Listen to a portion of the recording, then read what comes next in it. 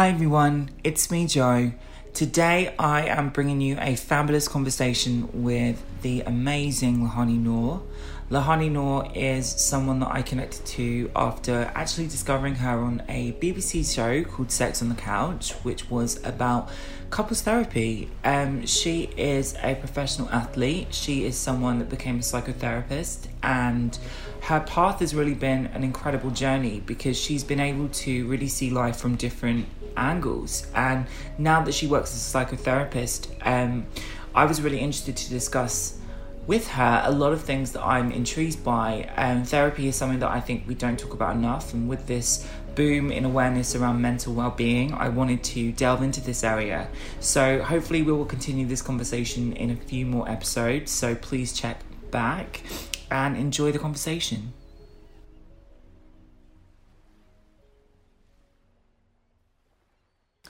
So, Lahani, firstly, thank you for joining me today. I wanted to start off by asking you a little bit about where your story began.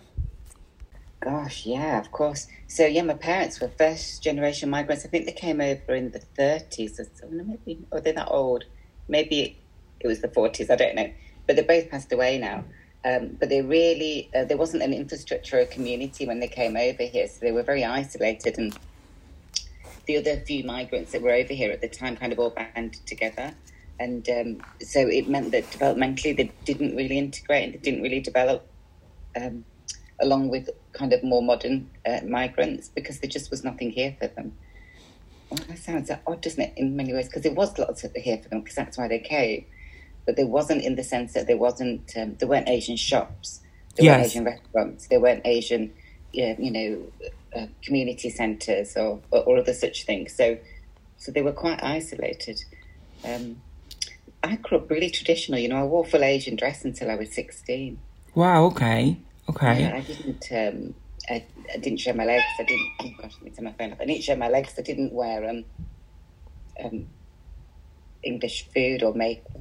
Well, we always wore makeup. We got away with that. But so I grew up really hugely traditional and an outsider. An observer.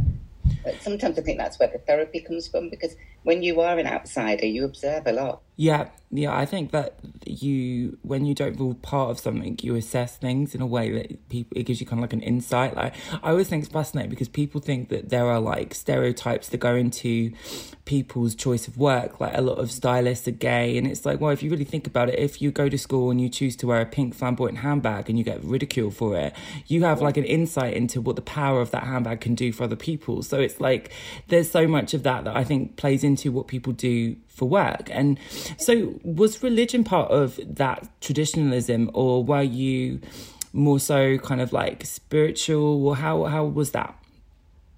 Well, religion was a massive part of my upbringing. My parents were Orthodox Muslims, hence the full traditional Asian dress. And some of their ideas about gender roles, for me, were really toxic. I couldn't tolerate them at all. And this, I called it the impending doom. This idea of femininity was horrific for me. And so as a Asian Muslim girl, once you hit puberty, your whole world changes, or at least in my family it did.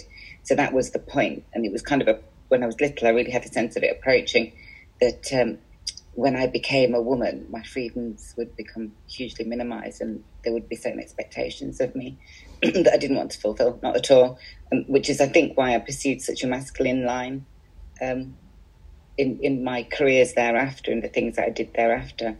Sure. I don't know, Joe. Part of me also thinks, well, maybe I just really like to be strong and climb trees. I mean, what the heck? That doesn't just belong to boys. No, exactly. It's funny because like I'm characterized, I think, quite feminine, but when I was younger, I really wanted to do more active things, and I was quite adventurous, but I had an instant where I really hurt my legs, so I kind of became like unable to do the kind of boyish things, and then I just excelled at the things that were traditionally feminine, and now people just don't know what to make of me because I'm sort of this like hybrid of everything. But I think, why shouldn't we all be? Because we all actually are that. But hey, absolutely. I mean, I still train. Whilst I was writing the book, I had to lay off.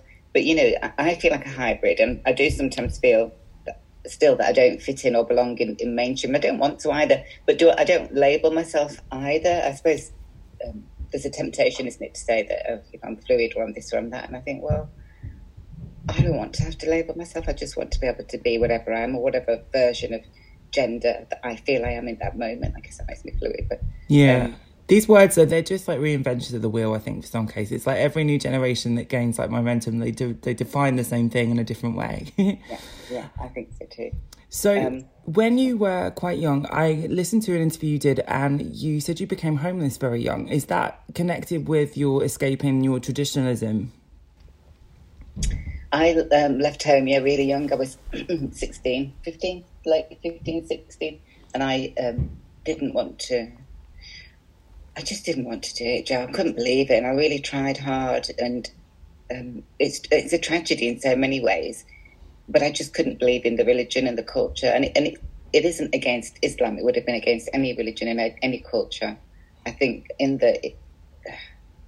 everything felt too restricted and too closed in for me. And I didn't have the wisdom to know what it meant. Yeah.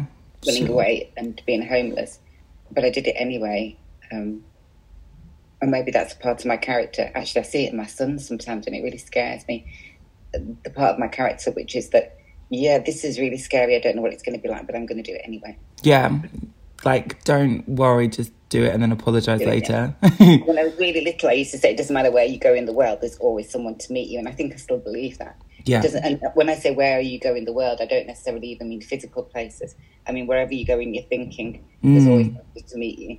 So, much like yourself, Joseph, you decided to kind of chart a new territory and really, really explore that. And there were people there to meet you in that. Yes. Yeah, and I'm so excited about this new project because I feel like I get to talk more to other people that I'm inspired by, like yourself. So thank you for being a part of this. Well, thank you. So you started to work in the National Association of Young People in Care quite early on after your experience of being homeless. And I think I didn't know if you wanted to talk a little bit about that experience because I think it kind of was like the foundation to maybe your work now. Yeah, maybe. I did... I kind of feel like I went around in a really big circle, but I needed to do that to gather information, although that's not what I thought I was doing at the time. You're just living, or maybe not even living, but spinning out of control. But in that process of spinning out of control, you pick up some really valuable information. Yeah, I started working for NAPIC when I was volunteering when I was 16, and then when I was about 17 and a half, I think, or 18, I got the London and South Development Officer role. And we were all under the age of 25, everyone who worked for NAPIC. It was funded by the Prince's Trust. And we went down there to, where was it? Somewhere, is it the House of Commons or something? I don't know where it was now. I mean, I was very young and cocky and thought I owned the world. But yeah. So it's a shame, really, that I didn't continue. I think I left them when I was 18. But again, as I said, there was too much going on for me, and I 19 maybe. I don't know how old I was. I was there for about a year and a half, and it was a really great time. We did lots of positive work and protested a lot and demanded things that change. That things change, and they did. But it sounds like you were a much more mature place. Oh, I was skipped ahead, I think, because I did my schooling very early. So when I was like 10, I did my GCSEs in the UK. So I had to like fast forward things in a way. And then it just became like a strange dichotomy between like being more mature than my age and then still wanting to be like much younger than my age. So I'm still going through that now. Wow. So you did your GCSEs at 10, so you were super smart. Yeah, it was weird because I lived in a village in Brighton called Myloke, and when I went to school, they did a scheme where they wanted 10 people in my year to see if they could do their GCSE. So I took it when I was 10, and I passed, and then I did this Aim Higher scheme where they made me do like uni stuff when I was 14 and 15. So by the time I had got to my secondary school, which is third worst in the country at the time, they made me repeat the same GCSE. But I kind of like, I like being infantile sometimes and just being like stupid, because I think when I was younger, I did a lot before I should have. But yeah, it's an advantage and a disadvantage, I guess. Sure. Well, it displaces you, doesn't it? And I suppose in some ways you're still displaced. Yes. You're voluntarily displaced now. Maybe you get something out of that displacement. I think about being displaced often as well, in that, if you do anything that's outside of the norm, you become displaced. And although in some ways it's not nice, in other ways you get something that you wouldn't get out of ordinary living. You get a different experience or taste of the world. Yes. And yourself as well. Yes, definitely. I think so. So after your work there, you became a social worker. Residential social worker. So I worked in. I did those really horrible long shifts where you do sleepover. So I did a lot of work for the Leonard Cheshire Foundation. They had a place in Bethnal Green that was, I don't know if it's still there, which was for the rehabilitation of the people from Broadmoor and Ransom in particular. And we would do these crazy shifts where we'd start at 2:00 one day and finish at 2:00 the next day. Wow. And there's a little flat on site that you could sleep in, or a room, should I say. But it was just, I mean, when you're around very disturbed people, it's disturbing. Yeah. Spending long periods of time with very disturbed people was just hugely disturbing. It's a bit like taking drugs, you really, again, you move outside of the realm of normal, and you leave work and you're not entirely sure what's okay and what isn't, because all the edges go a bit blurry. Yes, you take on that energy in some regards. So was that people struggling with addiction and or mental health kind of ailments from there? Yeah, so that particular unit was mental health, specific forensic mental health, so people who'd committed offences.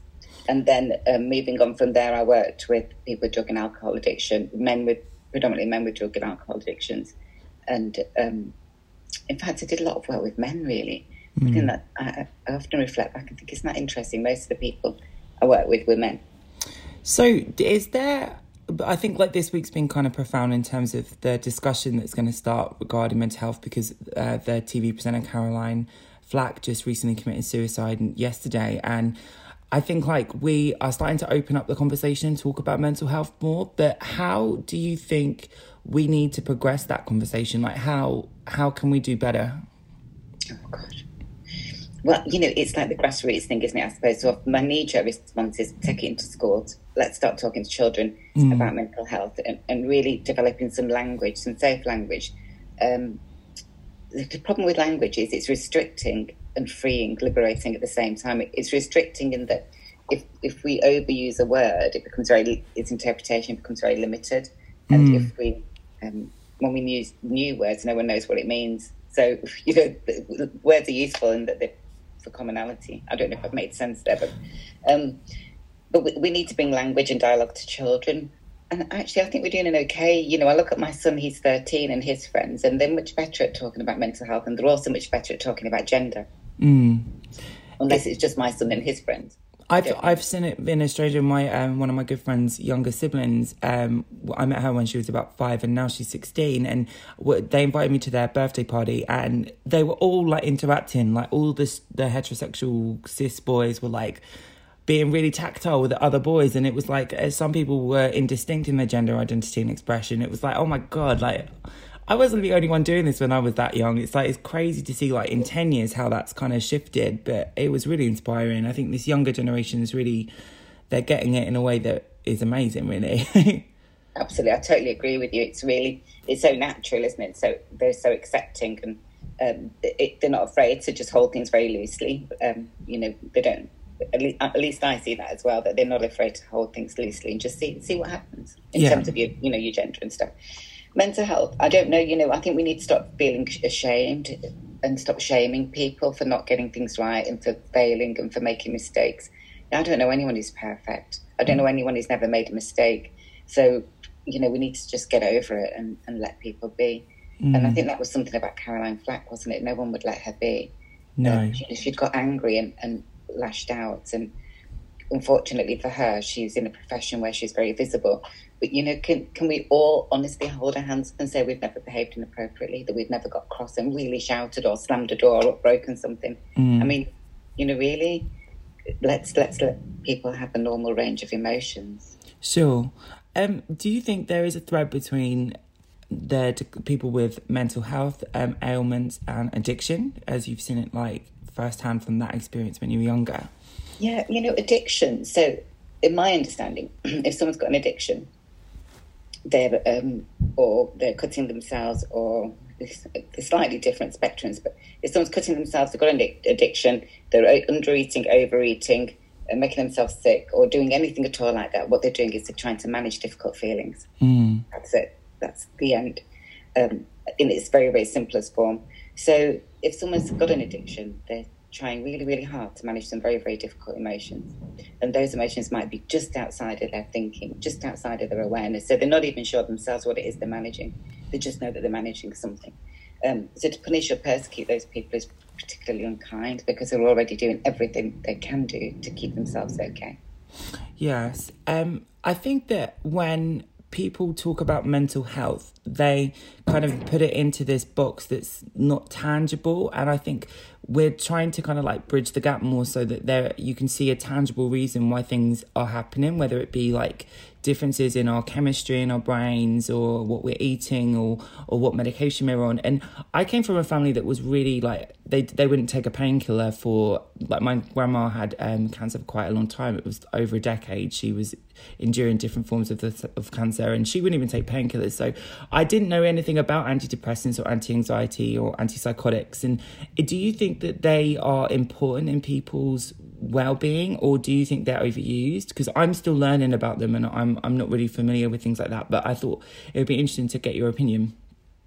Yeah, do you know, medications have so many. I'm not saying, you know, people who are on medications, I'm not saying for a second stop taking medication, because that would be hugely irresponsible, but I think they're overused. And also what we don't understand so much is the longer term effects of medication on your physiology and on other capacities. So for example, most antidepressants want to have an impact on your capacity to have an orgasm or even be aroused. So, you know, and those effects can be hugely long term. So medications are problematic. They do have an impact on you in other ways, and we should think very carefully before we take them. And we should really know something about the bigger impact and the long term impact of taking medications. And perhaps our general practitioners need to be a little bit more savvy and know a little bit more, because lots of general practitioners, GPs, don't know. They don't know the greater impact of medications on people's psyches. You know, also, I recently I am spiritual. I think of my work as quite spiritual. And recently I've really been looking into shamanism a lot more. And the old shamanic belief would be that if you had a psychosis or were hearing voices or something like that, then your filtration system was, if you like, you know, the information from the universe was somehow impaired. Maybe some other spirits were speaking to you, or... Oh my God, I'm so interested in that stuff. I've been like studying all of it for so long, but it's... How happy are you? Yeah, I was obsessed with the idea of two-spirited, because when I was trying to find a term to fit into when I was younger, I found the word tran with a Y. I don't know if I'm allowed to say that anymore, but all my friends that were older drag queens used to use that word willy-nilly. But I didn't think that was an appropriate term for me, because I didn't feel like it had a connotation to it that made sense to what I was going through. And when I found out about two-spirited, and even if you go to, I don't know, like Eastern African tribes before colonization, or you go to Papua New Guinea, they've got the same sort of thing where it's this almost like a spiritual enlightening with having two aspects of spirit in you, male and female. And I think shamanism is such like the shamans were two-spirited in a lot of cases, and there was always this connotation with gender and spirituality, which I think is been castrated in some ways in the West. So yeah, I'm fascinated by that stuff.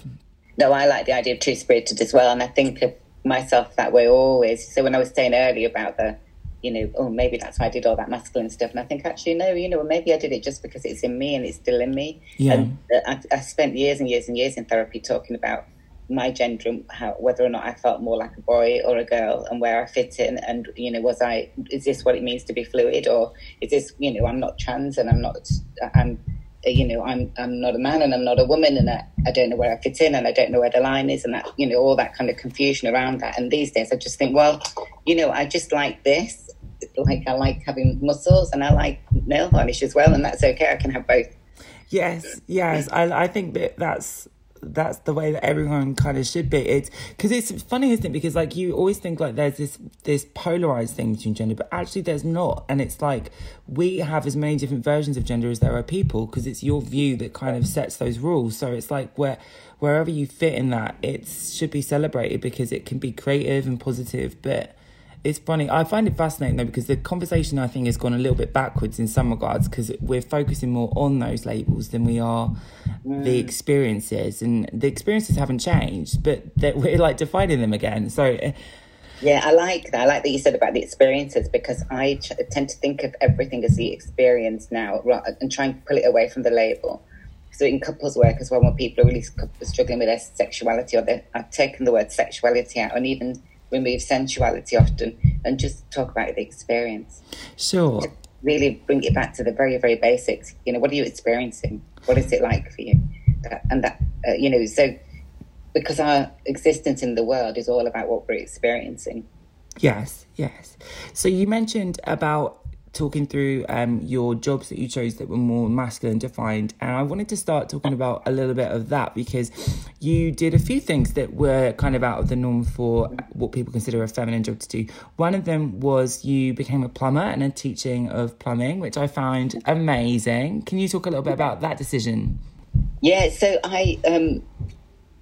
it was off the back of bodybuilding, so I was coming out of my bodybuilding career, and I knew I had to do something, and I just felt I didn't fit in anywhere, and it just seemed like a really great thing to do, very creative and dynamic and functional. You know, you could go into someone's house and fiddle with their pipes and create something and leave them with something functional.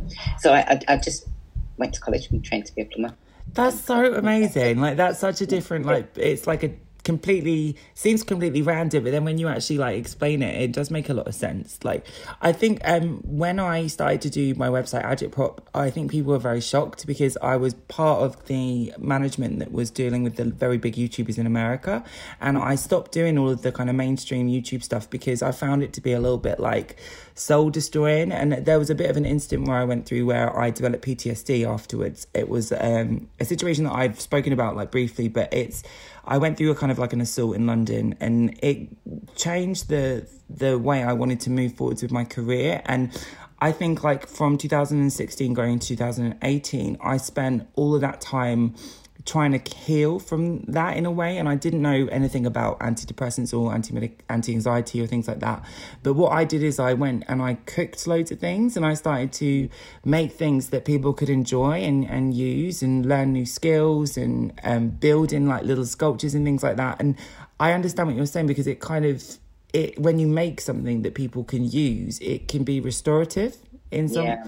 And I think that was the kind of like, that was the mindset behind doing my videos in this format, instead of in like just being the beauty person. Because it was like, this is so important, that no one even gave me that tool set, that you can go out there and help people in a physical way like that, like making things, and it's really healing. So you did just mention as well that you went from bodybuilding to plumbing, and I really wanted to talk to you about this, because I think bodybuilding is amazingly disciplined. And could you talk a little bit about your life and your start in bodybuilding?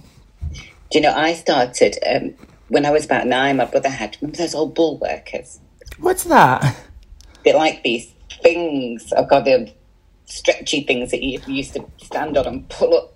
Oh, like a rubber thing that makes you your yeah. You can squeeze them together and stuff like that. Well, my elder brothers had a bull worker and some weights. And when I was about 9, I used to go in his bedroom and use his bull worker and do like shoulder presses and bicep curls and all that sort of stuff.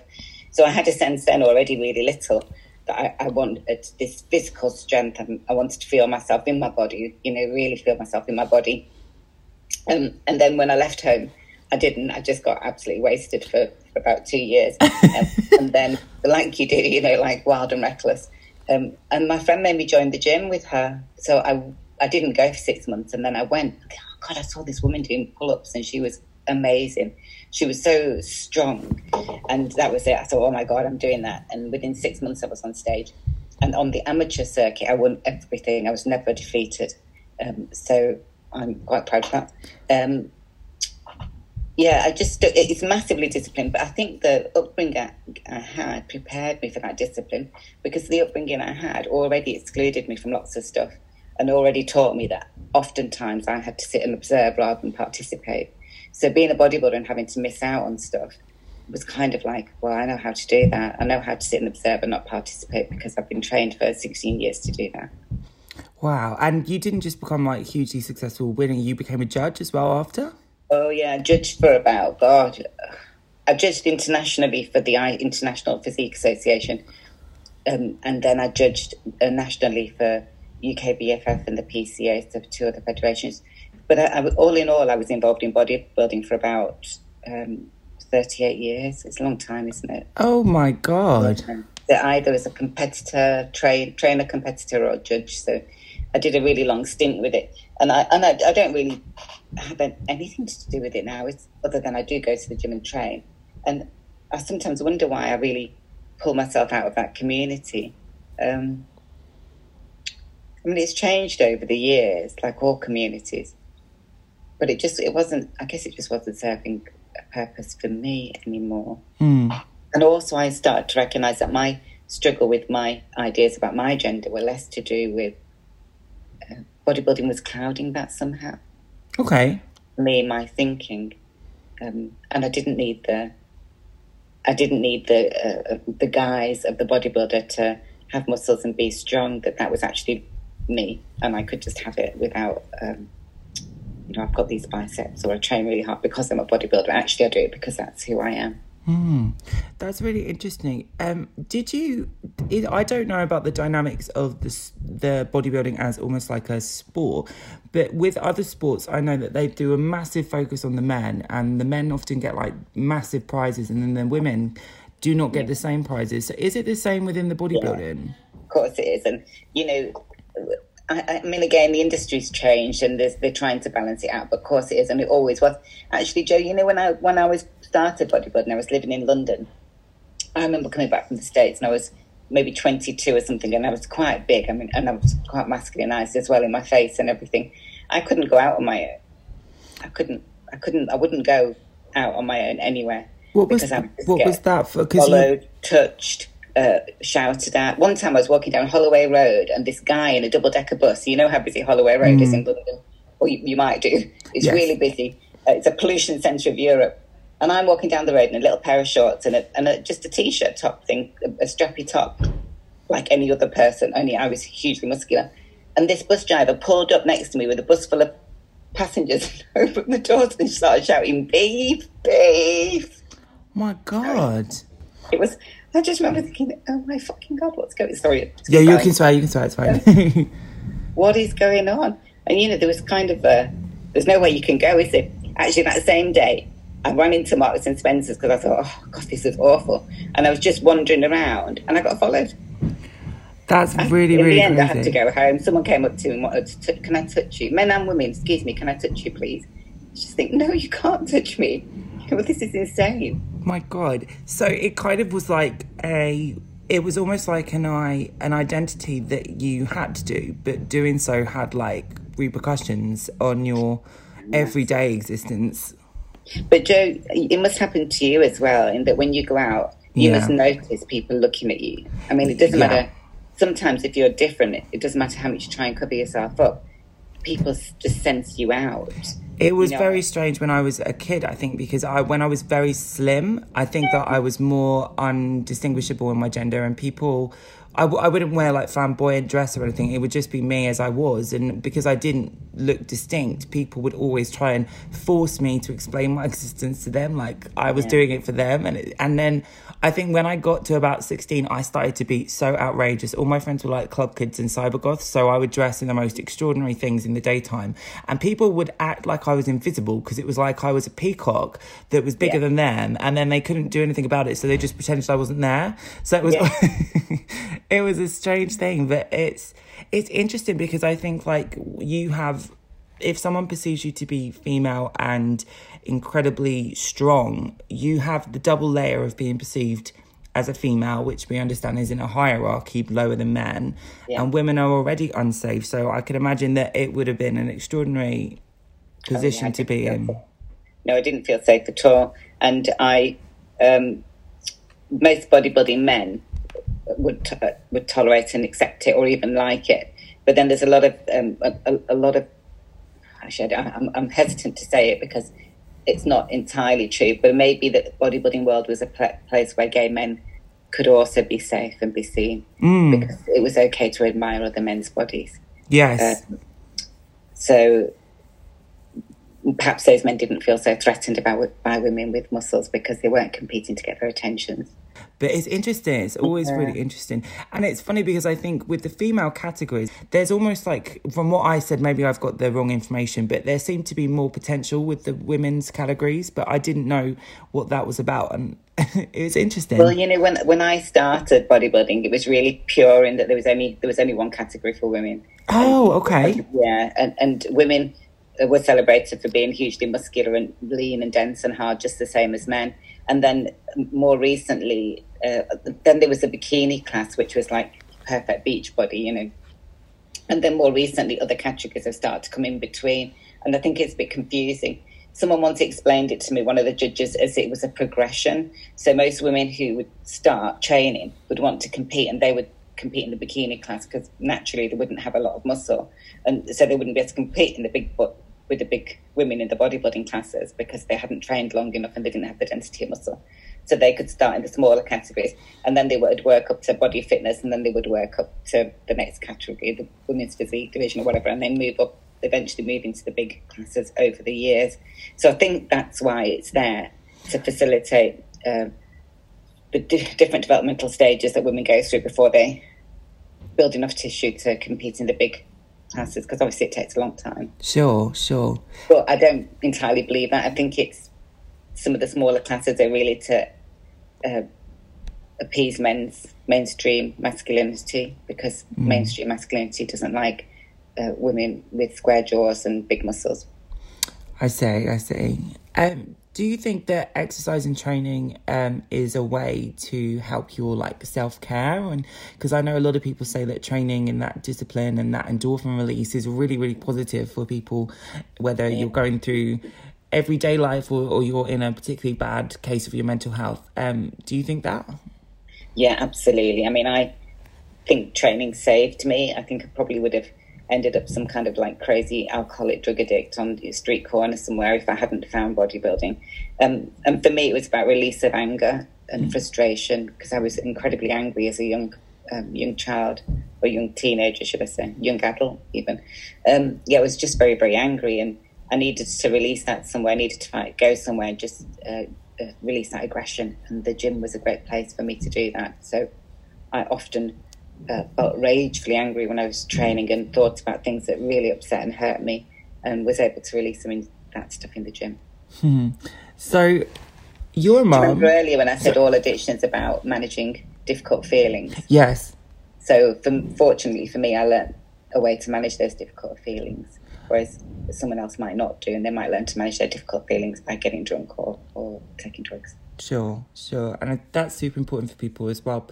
Do you think that people, because we're kind of like taught from school, and what you were saying earlier about introducing this kind of convo to younger people, when you're kind of like given things in our current kind of like school systems, you almost are like competitive in the area where it comes to sport, instead of it like using it as a tool for yourself.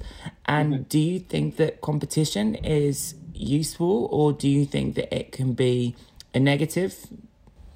I put my face in, because I personally can be hugely competitive, hugely, like massively, but not necessarily with other people, with myself. So, you know, that kind, and I expect you're very similar, Joe, in that, you know, if you decide to do a task, you completely become obsessed and absorbed with it, and it takes up everything, and you absolutely have to do it and get it right and do it to a particular level.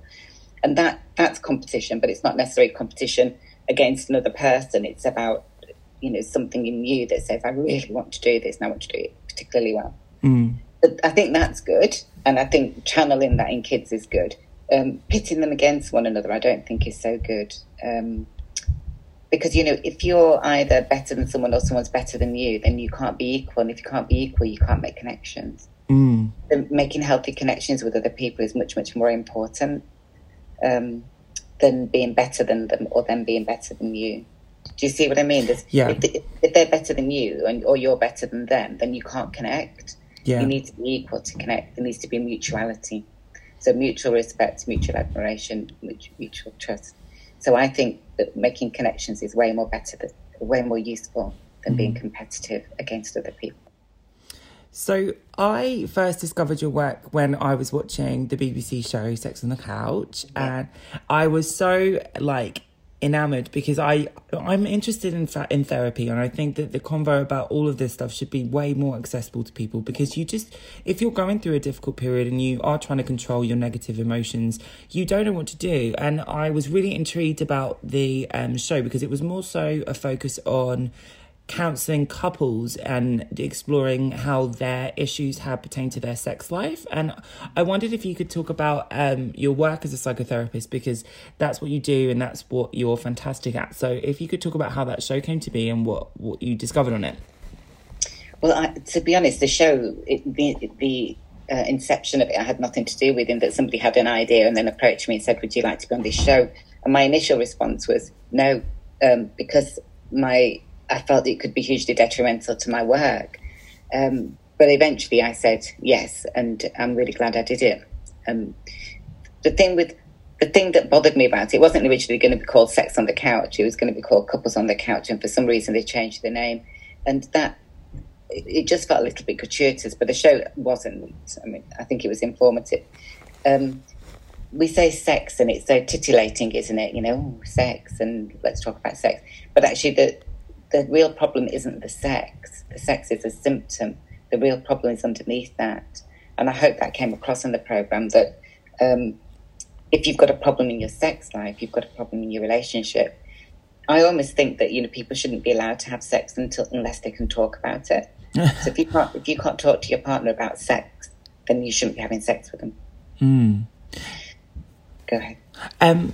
I think that's super interesting, because the show kind of, it encompassed so many different types of relationship. There was a lady that was, she'd gone through an incident where she was physically impaired, and there was same-sex couples, and it was like people assume that everyone's sex life is very different depending on what you have and what you are. But actually, when you were discussing all the things, it was the same things were cropping up all the time, and it was that communication thing. So could you go a little bit further into that and talk about how it manifests in people if they're not communicating? Yeah, sure. So that if you haven't got the fundamentals of your relationship in place, it's a bit like building a house. If your foundations aren't strong, the house will wobble and it'll fall down. And that's what happens with relationships all the time. You know, I have people, it's interesting actually how people can sustain difficulty for really extended periods of time. And so I have people who come into therapy and they've been together 20 years. One of them's had an affair. And up until that point, they've never spoken about sex. Oh my God. And it's been actually going wrong for years. You know, sometimes even before they got married, they weren't having sex, or the sex was problematic in some way, but they never talked about it. They just endured it. They just, you know, it was okay. And then they bought a house together, so they had a financial commitment. Then they had children or not. You know, so they just endure it. So humans' capacity to endure difficulty is immense. It amazes me all the time. I just look at people and think, wow, you spent 20 years with that difficulty and you never did anything about it. Is it shame driven that people are doing that, or is it because people are like putting it to the back of their head to focus on other things, or what do you think the common trend there is? Interesting. I don't know. Maybe there is something about shame in that, or maybe it's also facility, in that we don't have the facility to talk about sex or mental health. You know, as you were saying earlier, what can we do to help people with their mental health? And it's the same as what we can do about sex, I suppose, or sexual function, is that we can build the facility for people to talk, the framework, and make it normal, bring it out into the open, say all those words that people are afraid to say. So look, this is how you say it, and then they can also say it. And normalise it so that people don't feel that they're the only one, you know, they're the only couple or the only person that's got that difficulty. But ultimately, I've just written a book. I don't know if I'm allowed to say that. I've just written a book, and it's going to be released by Audible in June, I think, and it will be called 12 Steps to Sexual Love. And the 12 steps are things like commitment, communication, trust, the balance between autonomy and interdependence. Gosh, I've forgotten the rest. All these things are really, really important. Mental health, so understanding the impact of medication on mental health and sexual function, understanding something about kink and BDSM and sexual diversity, understanding something about gender and gender neutrality or gender difference. All of it's really, really important, and we need to know something about all of that stuff so that we can build healthy relationships. with other people that are really meaningful, that are really addressing our needs. I'm so excited to listen or to read to that. I can't wait for it to come out. When is it going to be released? Hopefully June. I'm hoping the book will come out. I'm just waiting for a final date from Audible, but it's looking like it's going to be June. Fantastic. It's so exciting. It is exciting. How did you become a psychotherapist to begin with? What was your kind of progression into this role? So I was lecturing, and I was just pretty good at working with NEETs. So NEETs is a term for not engaged in education and training. So, and most of the NEETs I worked with were boys because I was working in a construction college. So I had a little program that was running for NEETs. 14-year-old boys who were coming into college, that none of them were going to school. They were all hugely disaffected. And I got sent a specialist teaching assistant to work with that client group. And she was amazing. And she was a second-year transactional analysis psychotherapy student. And she said to me that I should look into it because she thought that I taught in a very TA style. I didn't know what that was at the time. So I did look into it. And I remember going to the 101, which is just a weekend course. Oh my God, Jo, I just cried. It was so intense. It was as if someone had just, those moments, those really key moments in your life when everything just falls into place. And Yes. there's so much clarity. Everything about that course, the language, everything about it was just completely life-changing for me. So I started training part-time as soon as I could. And I'd cried for 5 years. I cried throughout all the training. It was so... I don't know how anyone can do that training and not be immensely changed as a human being. Wow. So it sounded like a release then. Oh, it was phenomenal for me. And, I get it that other people might be able to do that training and not be impacted in the same way. Maybe their starting point's different. I had already had so much baggage, I had so much stuff going on, and my mental health. I hadn't even realised I struggled with my mental health immensely over the years, and I hadn't even really realised because I hadn't acknowledged it fully to myself. It was too shaming, I suppose. It's a shaming thing, isn't it, to say I struggle with my mental health. I mean, no one wants to say that, especially when you're a therapist, because you're supposed to be, strong, and your life's supposed to be perfect. And of course, no one's life is perfect, and we can't all be strong all the time. And I refuse to let people put that label on me because it's not okay to do that to me. It's fabulous that you've been able to do this, and through your work and your personal release, it's been a helping thing for other people and the clients you work with. So people are able to reach you as a psychotherapist, and you work predominantly in the Manchester area and surrounding there. So if people were to find you, how best would that happen? Oh, in fact, they can just look me up through the Manchester Institute for Psychotherapy. I have a residency there, so in Chorlton. That's probably the easiest way to contact me. Or just, if you Google, I suppose I'll come up on the Counselling Directory's website. So it's a big national directory for qualified therapists and counsellors. Perfect. I saw that you specialise in several sexual relation areas, whether it be sexual offences. There is a foundation called Stop SO. Is that correct? That you're Stop Sexual Offenders? Yeah, sure. It's a great organisation, and there's a subject that no one wants to talk about, Jo. The other one that I noticed that you also registered with is the LGBT Foundation. So if people were specifically looking for someone that was focused in these areas, they could definitely check out your work. Because do you think that there is a difference between going to a therapist and you've identified in yourself that you want to move through a situation, or you're stuck and you want to connect with someone, but is there going to be a major difference for people that are registered with LGBT Foundation, for example, and not? Do you think that choosing the right therapist you have to be careful with that? How would you recommend? I think, someone who is ordinarily, I would say, no, a therapist should be able to work with anybody because it's about understanding the person's world. But actually, I think it does make a difference in that my supervisor once told me that the therapy only goes as deep as the therapist's capacity. And I totally get that.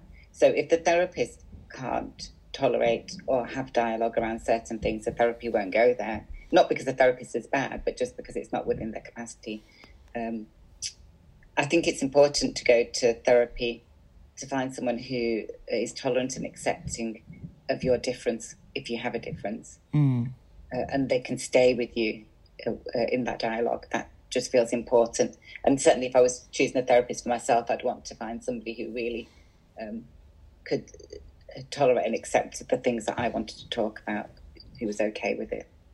Am I able to ask a little bit about therapy? Because I'm learning, and obviously from the television show it was quite insightful because you saw how people can slowly start to open out. But you when you're in therapist, you sometimes set the couples that were going to discuss their individual cases that like some homework and things to do at home. If someone has identified that they want to go to therapy, what would they expect from a therapy session?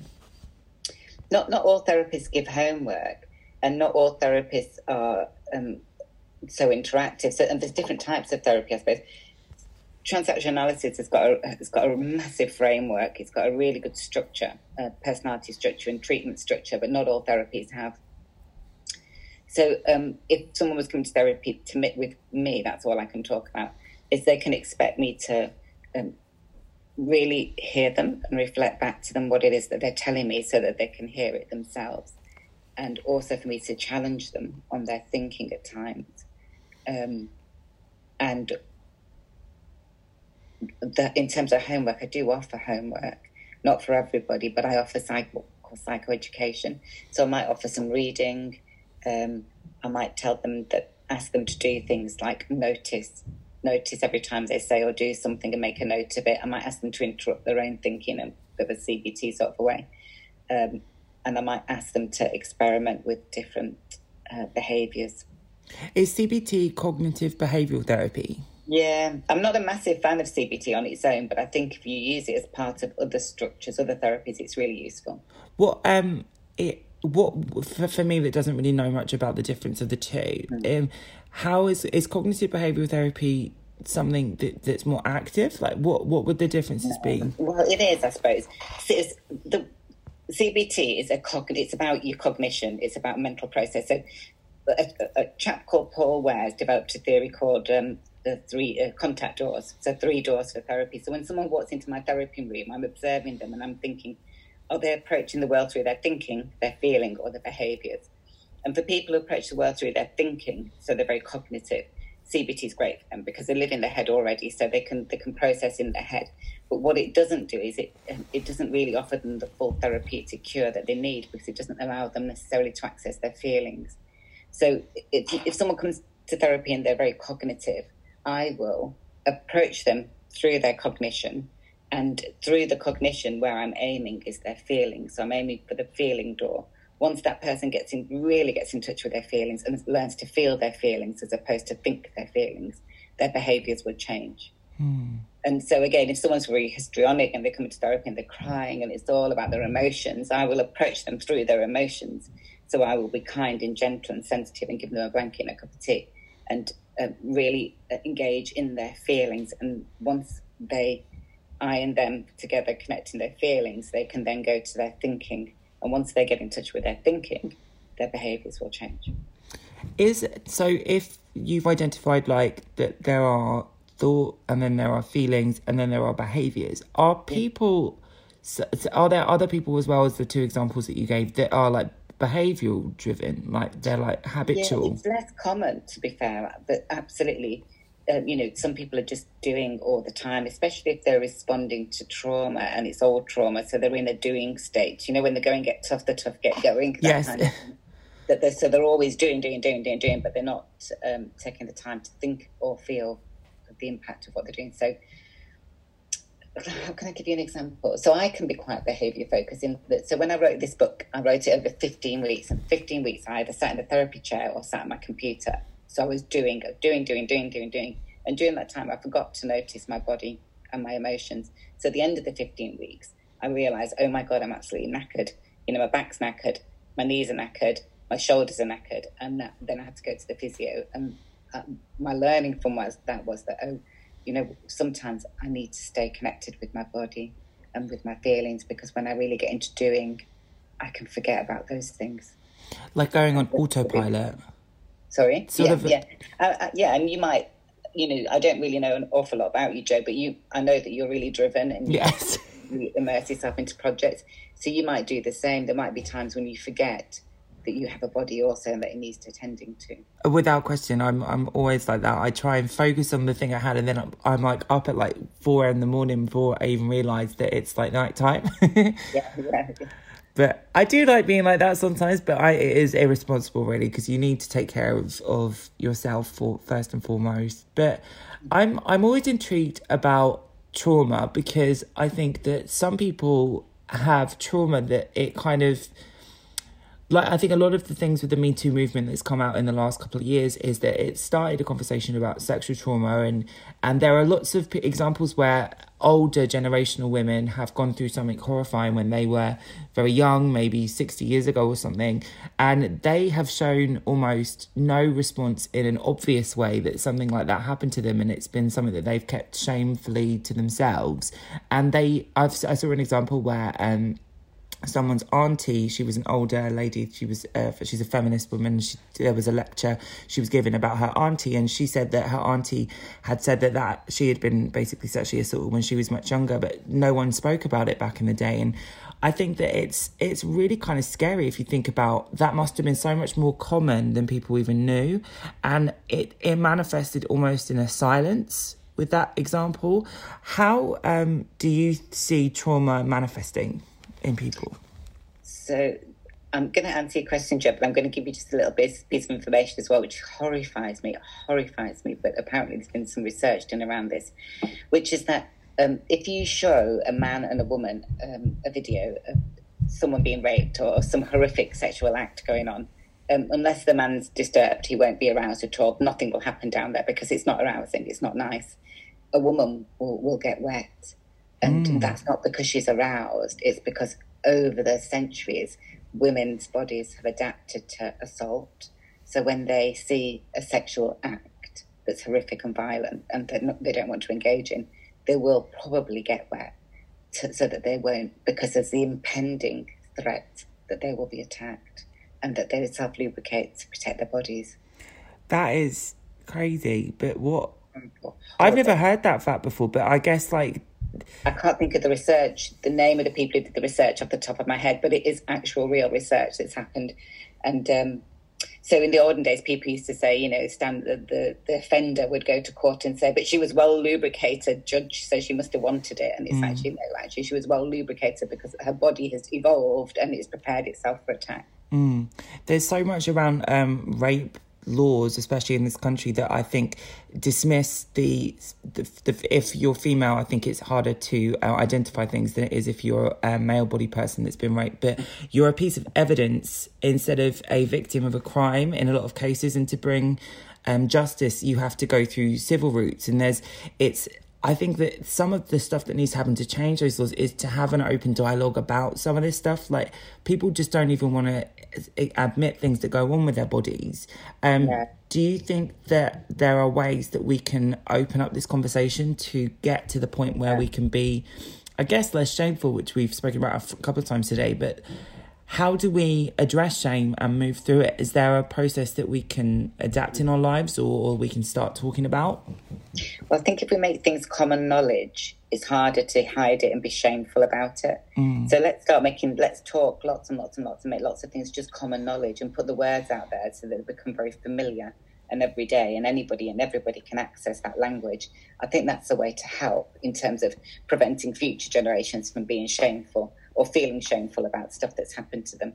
But if we haven't got the language and we keep it hidden away and we tell our children stupid things like don't touch your willy, it'll drop off, or don't play with your genitals because they're dirty. I mean, if we continue that narrative with our children, we continue to make them feel that there's something shameful about their sexuality. And then also, this is why people stay in relationships 20 years and never talk about sex, because they were so socialised as children not to talk about sex, not to want. So, men are socialised to, traditional men are socialised to access love through sex. So, if you've got feelings, then you must be wanting to have sex. And women are socialised to access their feelings through love, not sex. So if you're feeling horny, you want to have sex, you really want to cuddle and you want to be loved, And it's just stupid. How are the two people two genders ever supposed to meet in sexuality if they're both so confused about it? So, bringing, in terms of rape and assault, really understanding what trauma looks like, and that, and understanding something about the freeze thing as well, because just because a woman's lying there or a man's frozen doesn't mean he's willingly saying, yes, let's have sex. They might be in a state of fear, and, they might be part of the flight, fight response. Sorry. I'm just intrigued, but I don't know how, I don't know how to phrase it really. If someone is going through a process of an assault and they've been not, I wouldn't say a participant, because I don't want to victim blame, but how do we heal from situations if we position the person that has perpetrated the person that's caused the sexual assault, if it's not a violent crime, for example, if it's something that was a clumsy sexual experience that wasn't consensual, but it wasn't forced, if you know what I mean, there's that kind of grey area in between. How do we identify and heal if in that kind of space? Because obviously there's been clumsy times, I'm sure, in everyone's sexuality where it's been, there's something that's not gone to plan, or it's not gone. How is that different from rape? And is there a space is there kind of a room to be that kind of clumsy, or do we have to be a little bit more careful about things like that? Joe, that's a really big question, because so many people, because we haven't got the backbone or the narrative, because people don't know how to really, we talk about consent, but no one really knows how to do it. Young people, do they really know how to say to someone, hey, you sure you want to have this sexual encounter right now? I mean, it is that simple, isn't it, to just ask somebody? But because there's all this kind of shadiness or shade over what it means to be sexual, people aren't equipped to ask those questions or have that dialogue. They don't. So if someone is, I think the sort of clumsy sexual encounter you're talking about is where the woman freezes, the girl freezes, and the guy thinks that's consent because he hasn't actually asked, and then attempts or does actually have some kind of sexual encounter with this person who really didn't want it and wasn't totally okay in the process. And I've had people come to therapy and that's happened to them. But it's damaging for both parties. It's damaging for the guy, if you like, as well, in that he's done something to another human being who didn't really want it, and they're not entirely sure whether or not they did or didn't want it, and they're left with that doubt about whether or not they're okay as a person. So it's damaging on both sides. So there's a way to stop it from happening, which we'll talk about that later. But in terms of if you've had one of those encounters, then process it. Either go to therapy or go to EMDR if it was more significant, and process it, talk about it, hash it out, work out what it means to you, work out what it means to the other person, work out what your part in it was, if there was any part in it. And I'm not victim blaming at all. When I said what was your part in it, if you were the victim, your part in it might have been that you froze, and that you might froze again, or that you got yourself to that situation, you didn't stop at any point and say, actually, this is too far now. You didn't notice. It sounds so victim blaming, and I don't. No, I know it's hard to talk about, isn't it? Because you want to. The ultimate goal is to help someone heal, but you can't heal unless you identify what the factors of the situation were. And it's not saying you wore a miniskirt, therefore you're inviting the world to attack you. But it's everyone has gone through a situation where it's been not amazingly. Probably most people are not having healthy sex, which I'm sure you have identified, and why your book would be so important for people to read. But that shame, there's a connection between talking about mental health and also talking about sexual health. There's obviously some connection between the two that people kind of separate, but it's probably the same thing. Between sexual health and mental health, do you mean? Yes, and the mind. Yeah, of course. So, so really something that's quite common just off the top of my head is if you've got an OCD process, and lots of people have OCD processes. I'm not talking about a disorder, I'm talking about process. So we all have preferred ways of processing information. So if you've got an OCD process, which means that you overthink often or a lot, that might get in the way of your capacity to have an orgasm. Because if you're in bed with somebody and you're thinking about whether or not they're having a good time, or whether or not you're actually having a good time, or whether or not you look okay, or, you've got an assignment to finish, or, you're thinking about other stuff and obsessing about other stuff, then it's going to be really hard to be in the moment, relax, and orgasm. Well, that's interesting because my whole family are really OCD. to give their details out there to the world, I'm sure they won't mind because they say it themselves. But I'm always fascinated by OCD because I can be perfectionist with things that I want to do. And in the same way we were discussing when you were writing your book and you were just focusing on the task at hand and getting it done. What is OCD and how is that different from other things we've spoken about? Well, OCD stands for obsessive compulsive disorder.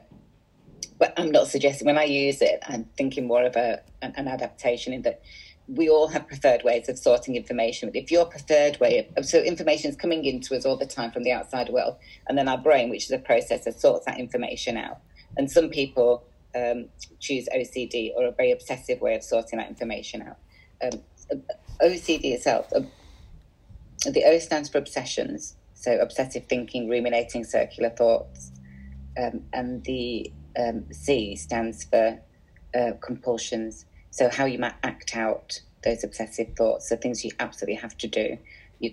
A compulsive thing like turning on off light bulbs, counting to 10, whatever it is that releases attention. So it's kind of like you get bubbles of really intense thought that have to then be released in some way.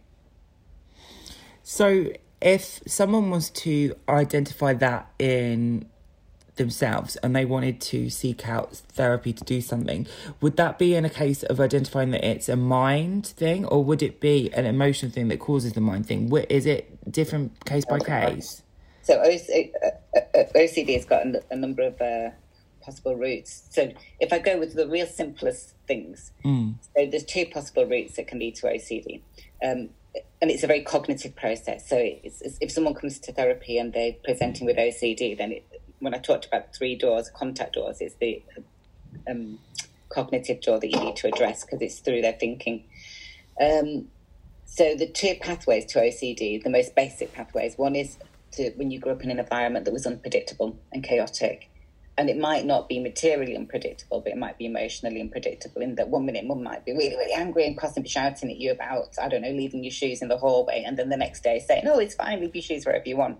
And that's just really confusing and, unpredictable. So that, or it might actually be violent, aggressive, shouting and other such things, when we think of unpredictable, more traditionally unpredictable. Or a massively over-controlled environment where you're not allowed to express your baseline instincts.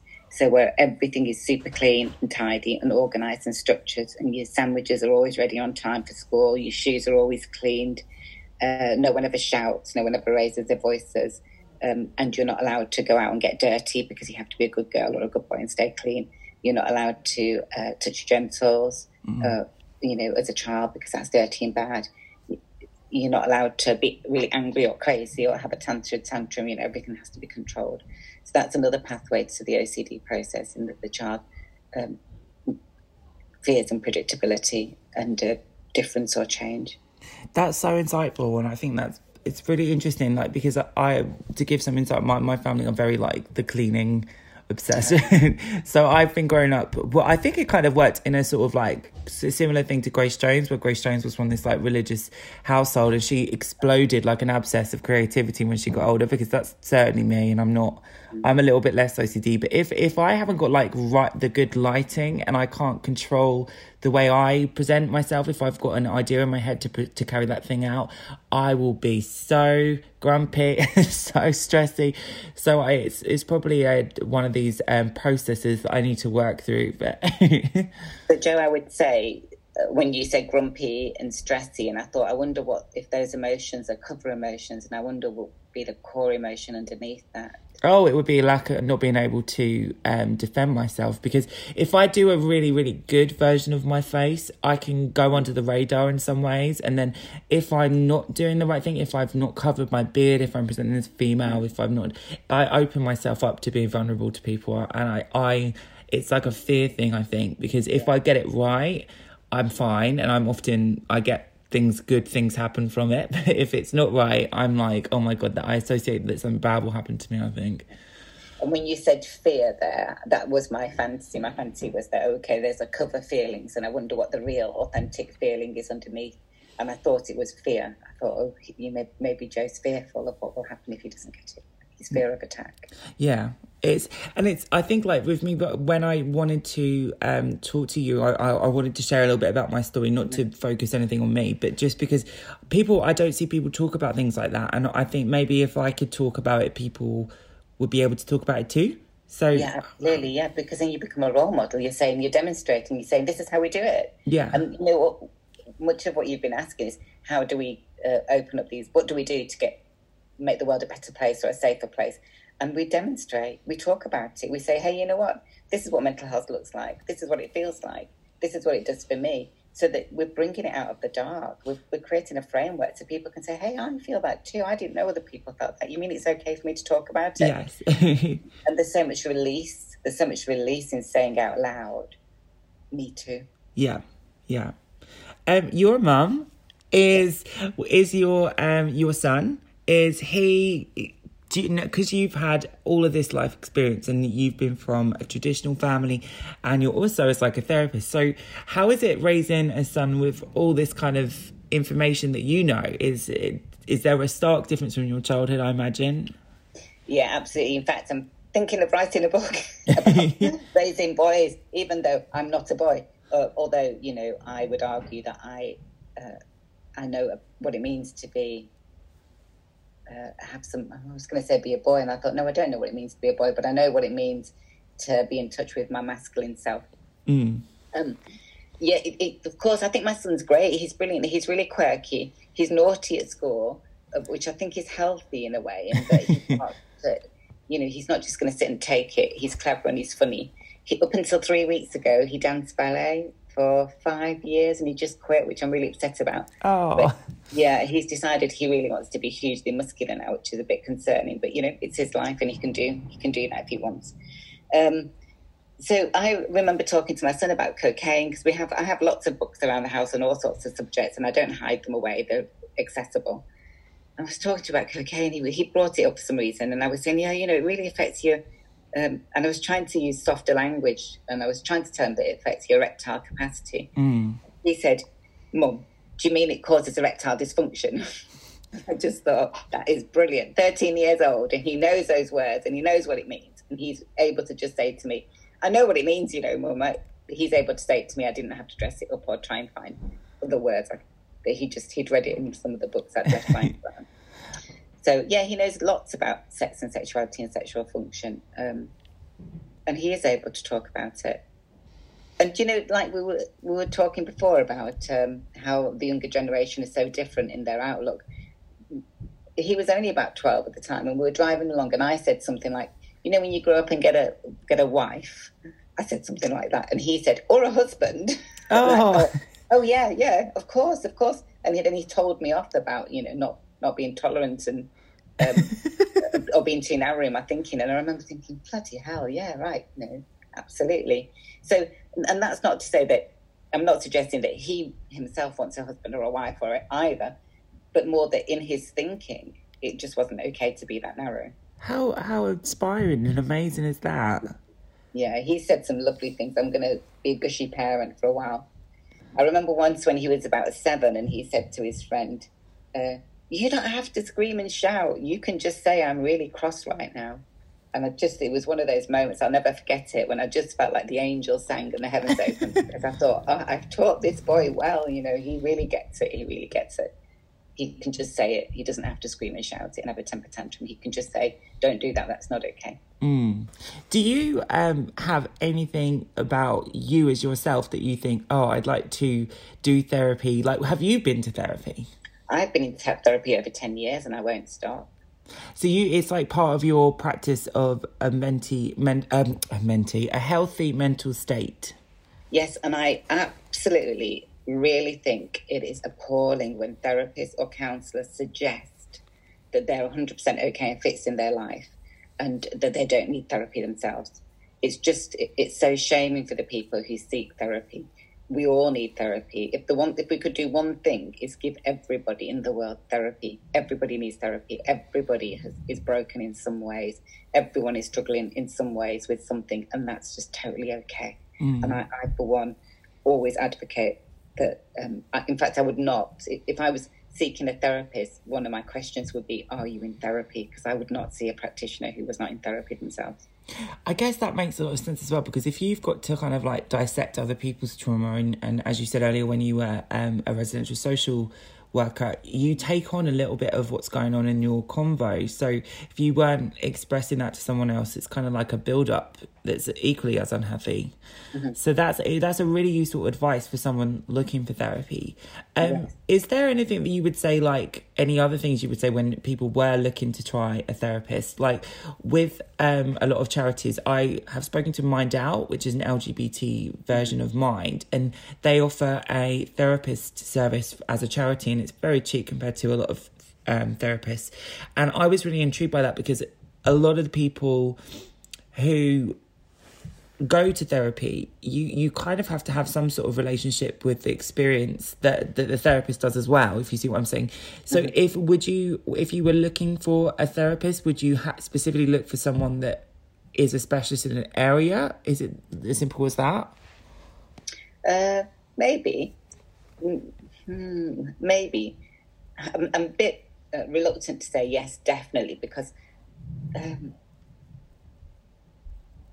it's broader, isn't it? Our understanding and experience of ourselves is broader than just our sexuality or just our understanding of our gender.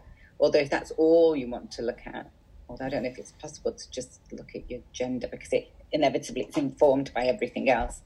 But yeah, I think if someone's got a specialism in something, what they're telling you is they've thought a lot about it and they've gathered a lot of information about it, and they're really available to speak about it and be challenged. The therapist is often challenged also. My thinking's often challenged. Sometimes I hear myself say things that are redundant and out of date and think, I don't know why I said that. And then I have to take that away to my own therapy and find that thing within myself and pull it out. So if someone's saying they're a specialist in a particular area or they have a special interest, then they've spent a lot of time exploring their own internal self about that subject or that matter. So they're less likely to just say outdated or believe outdated things that are unprocessed. Does that make sense? Yeah, totally. So if we haven't thought much about a subject and someone asks us a question, we go to our programming, we go to our archaic programming, internal programming, and we just go to whatever's there and say, oh, well, I was taught a long time ago this, and this, and that. I'm just going to bring that to the forefront without thinking about it. Although we might not consciously do that, that's exactly what we do. We go back to our outdated, archaic thinking or learning about that particular subject and say that, even if we don't believe it now because we haven't checked it. It's only when we say it out loud that we go, oh, wow, actually, I said that, but maybe I don't really believe it. Whereas if someone's a specialist in an area, they've spent a lot of time thinking about it, so they will have checked and reprogrammed themselves in some ways. Perfect. That would be great for people who want to go into this area, maybe as a way of self-care and just, I'm always trying to think about like how I think, so like maybe someone else would think the same, because it was just such a confusing round for me to look into when I first started to consider therapy, because I thought like, what happens if the therapist doesn't know? Like, and I'm always like, I'm one of these people, I think, because when I was at school, I was doing things much younger than I should have been doing at school. And then when I got to a teacher that I didn't consider to be a great teacher, I kind of felt like, oh, I can't learn from you. And I'm always like aware that I'm one of those mental people that will probably go in and be like, I don't think that's quite right. But like, I was so connected with you, particularly when I was watching Sex on the Couch, because you see things in such an insightful way that it makes you notice the obvious in a way. And I think some of this is kind of about that. It's like noticing what's there and you're not looking at. Yeah. So your therapist is a mirror. Your therapist is a reflective tool. They're going to reflect back to you. And in many ways, your therapist needs to stay in a place of not knowing. Because if your therapist has worked it out, say I work out, oh, this is what it is exactly, too quickly, it doesn't give you enough room to really bring all of it or unpick it and process it. Mm-hmm. But it's the therapist's job to keep reflecting back and to say what they've heard. So to say, oh, it sounds to me like, what I'm hearing is, and that's a reflection, so the client can then hear and see themselves and say, yeah, actually, that is what I think, or no, actually it isn't, or make some sense of themselves, in some way. Yes. Joseph, if people out there are looking for a therapist, go and meet one. Go and, look on I think the counselling directory or the UKCP website. There's lots of different websites out there. Go and look for one. find one that you like the picture of and the name of and whatever it is they've written, and then go and meet them, go and sit with them for 20 minutes. And most therapists will offer a free introductory meeting just to see if you can build an alliance. The most important bit of any therapeutic process is the alliance. Okay. Is the connection between you and the therapist. That is golden. And if you can't make a connection with your therapist, then good therapy isn't going to happen. I would go as far as to say that I have actual feelings of love for the majority of the people I work with. Some people are really, really hard to love. They're really hard to love. And my job as a therapist in some ways is to kind of find that tiny bit of them, the bit of them that is lovable, and then love them. That's lovely. That's lovely. And I think... Sorry, go ahead. No, it's why people come to therapy. They might not realise it, but they come to therapy to make that connection and to be loved and to be held. And that doesn't mean I go, oh, you're beautiful and you're wonderful, and I never challenge them, or I don't do any good work. It means that one of the things that's happening, so different things are happening on different levels. So one of the things that are happening is that I'm reaching out and I'm finding that bit of them that could be loved, and I'm grabbing hold of it and I'm loving them. That's amazing. So your new book is coming out, 12 Steps to Sexual Love, and yes. You've also been on the cover of Health and Beauty magazine looking gorgeous. I know, that's out at the moment, which is amazing. Yeah, it's so crazy, isn't it? It's so crazy. How do you see things going forward? Are you going to be looking into doing more TV or more focuses on media stuff? Yeah, I'd love to. I'm surprised to hear myself say that, because it's not anything I've ever pursued. And, in many ways, being a therapist, you're behind the scenes. No one invites you around for dinner, if you're their therapist, and you wouldn't go even if they did. But so you're hidden. Therapists are hidden. We're in the background. So it's quite a strange thing to find myself, choose a profession where I know I'm going to be hidden much of the time, to all of a sudden find myself out there on the public arena. But I like it. I do like it.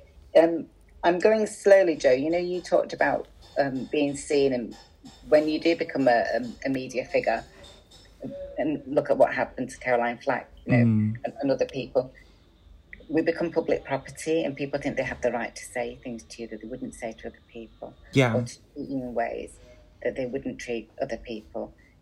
So I'm mindful of that. So far, it's been okay.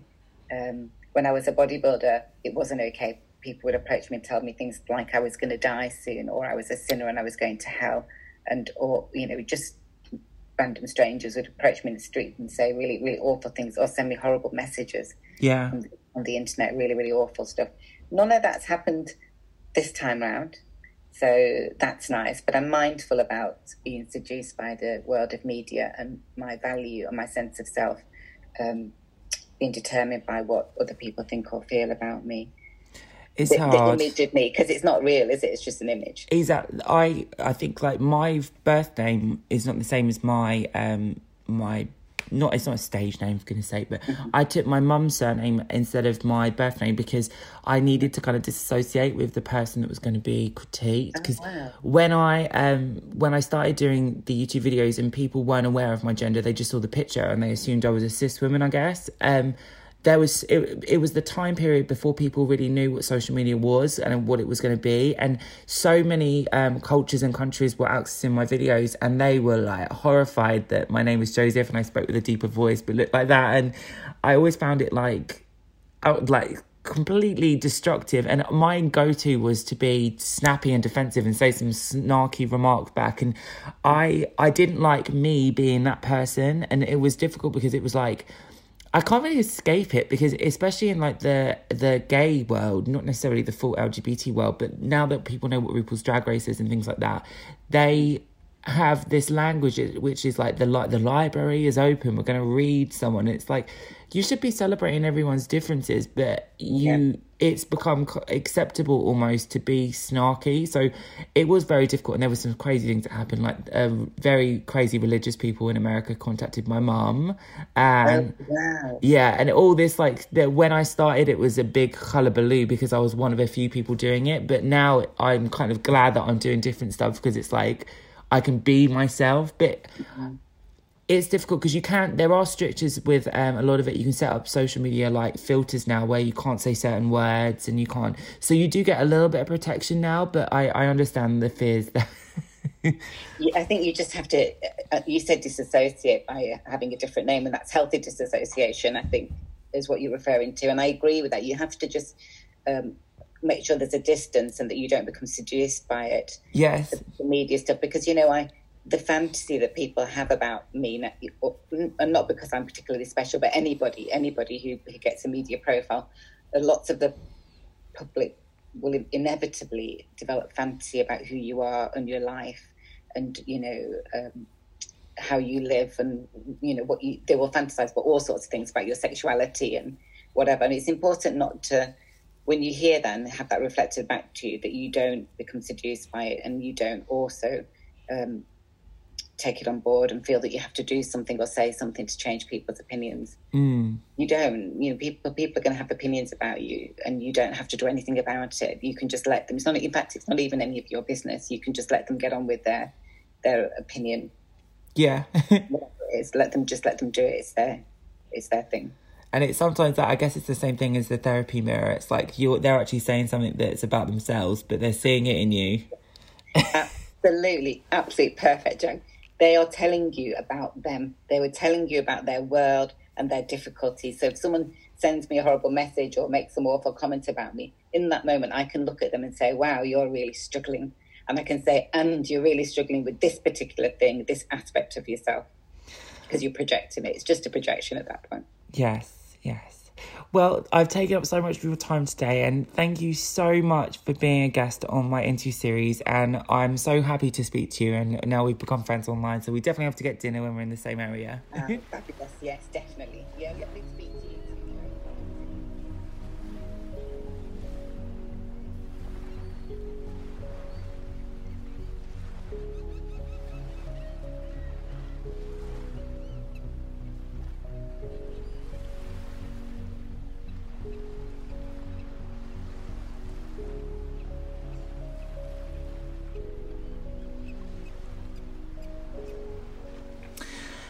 So, thank you so much, Lahani, for joining me in conversation on Agipop Interviews. I will link her website and how to contact Lahani below. She is a practicing therapist, so please reach out to her. And she also has a book coming out, which I'm very excited about. So all of this information will be found in the description of this podcast, but please check out her work on her social media just by searching Lahani Noor. This was such a pleasure to talk through, and I'm really excited to read her book myself, so please check back. All right, guys, thank you so much, and see you in the next episode.